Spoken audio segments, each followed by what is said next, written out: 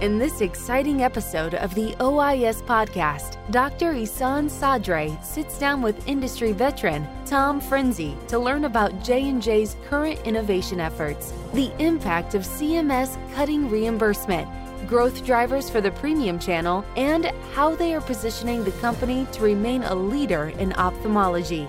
Be sure to stick around for the end, where Tom provides some practical career advice. Hi, this is Ihsan Sadre, board-certified ophthalmologist here in lovely Newport Beach, California. I'm sitting here with my really good friend and leader of J&J, Tom Frinzi. Tom, how you doing? Good. Good to see you, Dr. Sadre. Good to see you again. We were here last week at your nice office. We were chit-chatting with Ali and yourself about like the vision you have on what you're excited about. Tell us, since we saw each other at OIS San Diego, ASCRS, and we had a nice discussion, some really interesting things have happened. Tell us what you've done. It's an exciting time, Ihsan, for us at Johnson & Johnson Surgical Vision. And, I think we're very proud of our pace of innovation within our company. The pipeline's very rich. But I also think innovation comes in a lot of different forms. And in particular, I'm pleased to let you know that from an overall experience point of view, we've just opened up on our Jacksonville campus, the Johnson & Johnson Surgical Vision Experience, which really provides a physical space and an opportunity for us to not only young emerging surgeons through the residency programs or already established practices to come and really learn in a very practical way the latest in technologies and techniques. So we're really excited about that investment, and it really plays to the strength of Johnson & Johnson. Johnson & Johnson has well over 20 Johnson & Johnson institutes around the world, and on an annualized basis is training well over 200,000 physicians annually. And I didn't know that many, huh? Yeah, and That's now impressive. We have an opportunity to add ophthalmology to that long and rich heritage. So we're really excited about that. And we just had an inaugural event about a week ago with some of your colleagues there present, where we brought together about 40 residents to really give them a first-class experience around technology that we can bring to bear, ultimately focused on the best patient care possible. So we're really excited about education. In general, I think it's another way of how you bring innovation to the market.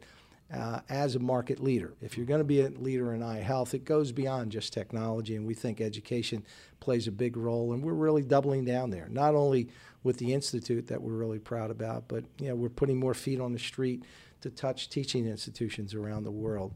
We've certainly invested in our digital capability, where doctors can go online and get more content from us. So all the way around, we're excited because we know the impact that peer-to-peer selling and education can have in the marketplace, and we think it's really part of a future growth opportunity. So we're excited that's about terrific. that. I mean, so I think it's a huge investment. I think when I was a resident, I went over to several of these campuses, including yours, and it was so interesting to see. Back then, if you remember, it was a compact. That tells you how old I am. And that was like the newest innovation that they had, White Star, remember? That's right. And so the idea here is residents, fellows, really sort of learning about what you're excited about, what's innovative.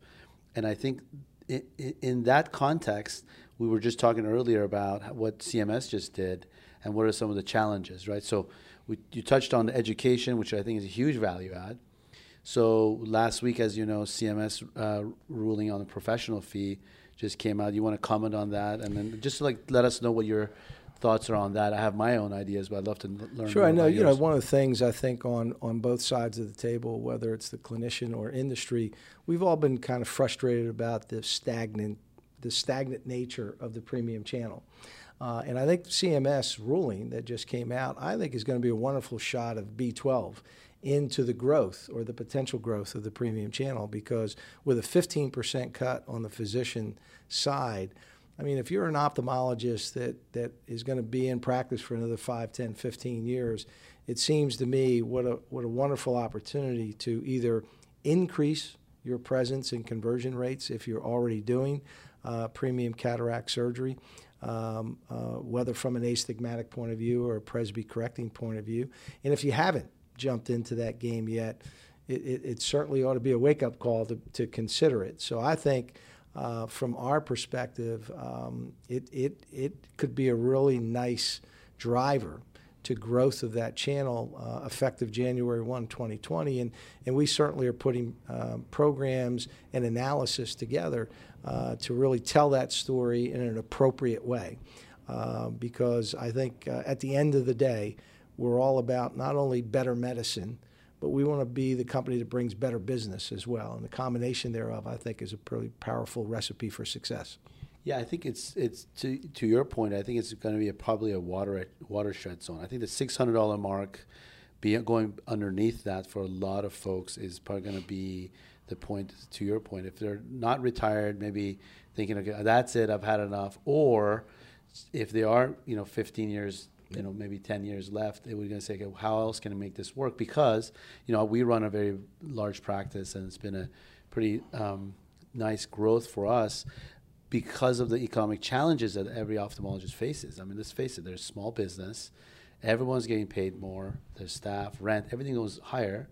And conversely, your income is coming lower, which is the only business model that I know that has that. And I think the critical thing is you're wise to guide, educate on what the next generation should provide. What is the stats now? I think it was last time we checked, including torics, is 13% roughly the channel. Okay, and I think we've discussed this. I think tell us a little bit. I know you can't highlight it, but tell us what's behind the kimono, a little bit about what your thoughts are on there, and what do we need to do as an industry to grow that? Because I the way I look at it is you have that 15% reduction. Is that enough to drive the market higher? Maybe, but what else is there, do you think, that as a thought leader would you advise? I think certainly technology is going to play a role, but let's just stay on the business side for a second. If you just play the dumb math, it's almost about $100 cut, right, in reimbursement. So for you to just make the same amount, you're going to have to work probably 5 to 6 times harder if you stay in the standard monofocal trench. Your words, not mine. As opposed to, I can say that. As opposed to just doing a few more premium procedures to make that up and then some. So I think the dumb math even is encouraging to say, boy, maybe it's the time to think about more diversifying my revenue to the private pay side, if you will. But I think beyond the business side, I mean, technology is going to play a role, and clearly. Industry in general, we have to keep bringing technology to the forefront that, combines better quality of vision together with better quantity of vision. And certainly as I look at our portfolio, starting with ESCRS this year and the Academy this year through ASCRS of next year and Academy of next year, these next 18 months, we're very excited about the technology that we're going to be able to bring to bear from a presbyopia correcting and astigmatism management point of view. I won't steal the thunder of those opportunities prior. Sort of secrecy. Prior to these key meetings coming up, but we feel very bullish about what we are going to be able to bring to bear to ophthalmologists around the world to give them the best possible technology to treat their patients and really give them the best possible vision. Let's touch on that real quick. So, I run a pretty busy practice. Do you think that it's advantageous for patients to come in asking for, let's say, a Tecnis brand presbyopic correcting IOL? Do you think we're there yet? Do you think we'll ever get to a point where, not necessarily like LASIK, but from a standpoint of, doc, I'm interested in this? Because one of the challenges that I run into is when I try to explain to that 55-year-old who doesn't have frank cataracts yet, but she saw one yesterday with a +6 OU. She presented, and she's like, what? Is this LASIK? How come no one's told me this? My optometrist said I have astigmatism. She had 0.5, and I'm not a candidate for this. And she had actually a corneal ulcer that came in with a contact lens. And I said, there are easier ways of doing what you're trying to do. And, I will tell you, she's 2015 OU, J1, J2, and she's one of the happiest patients we've had. Yeah. How do we get more of those in the clinics? Yeah, listen, I think it's a balance. I don't think it's an either or. I think it's an and. Certainly educating the consumer makes sense. But when you think about cataract surgery in particular, we don't have a demand problem. right? Sure. Some might argue you have a physician problem, right, in terms of getting docs to convert more and to transition more to premium, in quotations, cataract surgery. So I think it's a balancing act. We certainly, through a lot of our digital investments now, want to reach out and provide more education to consumers through a variety of different venues. There's some really interesting technologies out there to help do that, and we're continuing to evaluate and look at those. But I also think as an industry, and certainly here at Johnson & Johnson Surgical Vision, we're seriously looking at and thinking about how do we surround the practice with more than just product specialists, but how about practice development activities? So we really get you from the front door to the operating room, your entire staff thinking about holistically a customer experience. How do we come to you with value, starting with the ocular surface and the importance of a healthy ocular surface, down through the cornea, down through lens-based refractive surgery? And we think we have the technology to do that. And now we have to wrap technology around with practice development resources to really have you be the best you can be in service of those patients. So I think it's holistic. It's not an either or. And it's a balancing act. And I think, we're focused on trying to put that right recipe in place to help you grow your practice in the most appropriate way. Terrific. I think so. And we really didn't touch on this yet, but are there other areas that I think you would consider that you are not in, like, for instance, glaucoma, for instance, because I know you that's a huge opportunity. There's been a lot of buzz around it. Not sure how big that market size is for everybody. Yeah. There's a lot of hands in the pot, if you will. But I think that would be something, if you want to comment on things that you're excited about or holes or areas that you think, like, ideally we would be in these areas as well. Well, I think, look, at innovation in ophthalmology is alive and well, whether it's organic or inorganic. And particularly here in Orange County, as you well know, we're sitting in a melting pot of wonderful innovation. So I think we're constantly looking external as well as investing internally. It's cliche to say, but I think it's accurate. We're pretty agnostic about where innovation comes from. Johnson & Johnson has a history of roughly 50% of innovation coming from within and 50% coming outside. I think glaucoma continues to be an interesting field and one that represents an opportunity for growth. I think we certainly don't play in the back of the eye today, and we continue to look at that. And again, I think it always comes down to balance, right? You want to make sure your own internal house is in order so you can assimilate technologies that you acquire and set them up for the most success that you can have. So we're always looking. We have a very active external innovation team as well as business development team, and we continue to resource our internal capabilities through R&D. And I think at the end of the day, we feel good about our pipeline, and we feel good about our ability over the next near term, midterm, and long term to continue to be a leader in innovation. Are there things that are, from your standpoint, challenges that you say, gosh, these are the challenges that I see? We talked about some of the economic reimbursement issues, but are there barriers of entry? One of the things that really frustrates me is, we'll be at ESARS together, and it's like I feel like a kid in the toy house that I can't take any of the toys home. Yeah. Right? What are things that we can do, both collectively as industry and also in ophthalmology, to be able to then drive innovations faster to our patients?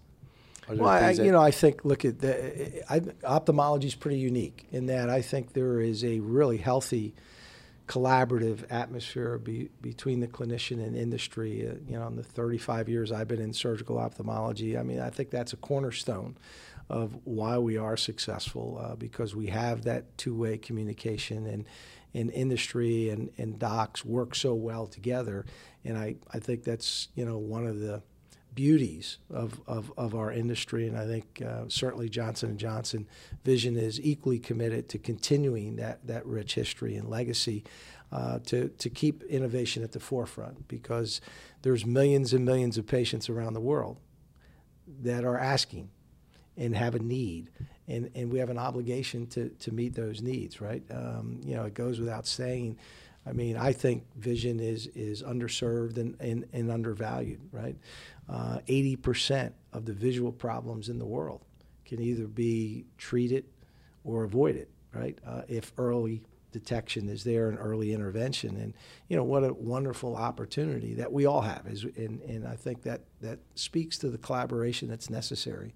So, I'm bullish about ophthalmology's best years are ahead of us, not behind us. And you and I, through our careers, have seen unbelievable improvements in surgery from an eye point of view. But I think more is to come. It's an exciting time for us. A couple of things I want to note is your support for the blind children. I mean, thank you for that. I know you personally, you and I have always sort of been involved in that, and thank you for that. And for those of you who don't know, Tom really spearheaded a local chapter charity for philanthropy and did a really nice contribution there. I know internationally you do a lot of work. Do you ever see J&J? I know it's the bread and butter is med device. Would you ever see pharma presbyopic correcting? I mean, we talked about that. That's a nice space. Yeah. Some of our listeners would like to know, you've mastered a lot of this presbyopic correction on the surgical side.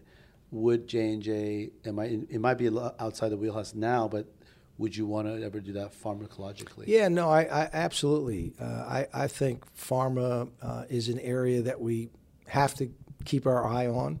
Obviously, my background is med device. I'm not a pharma expert by any stretch of the imagination. Something tells you didn't learn it, though.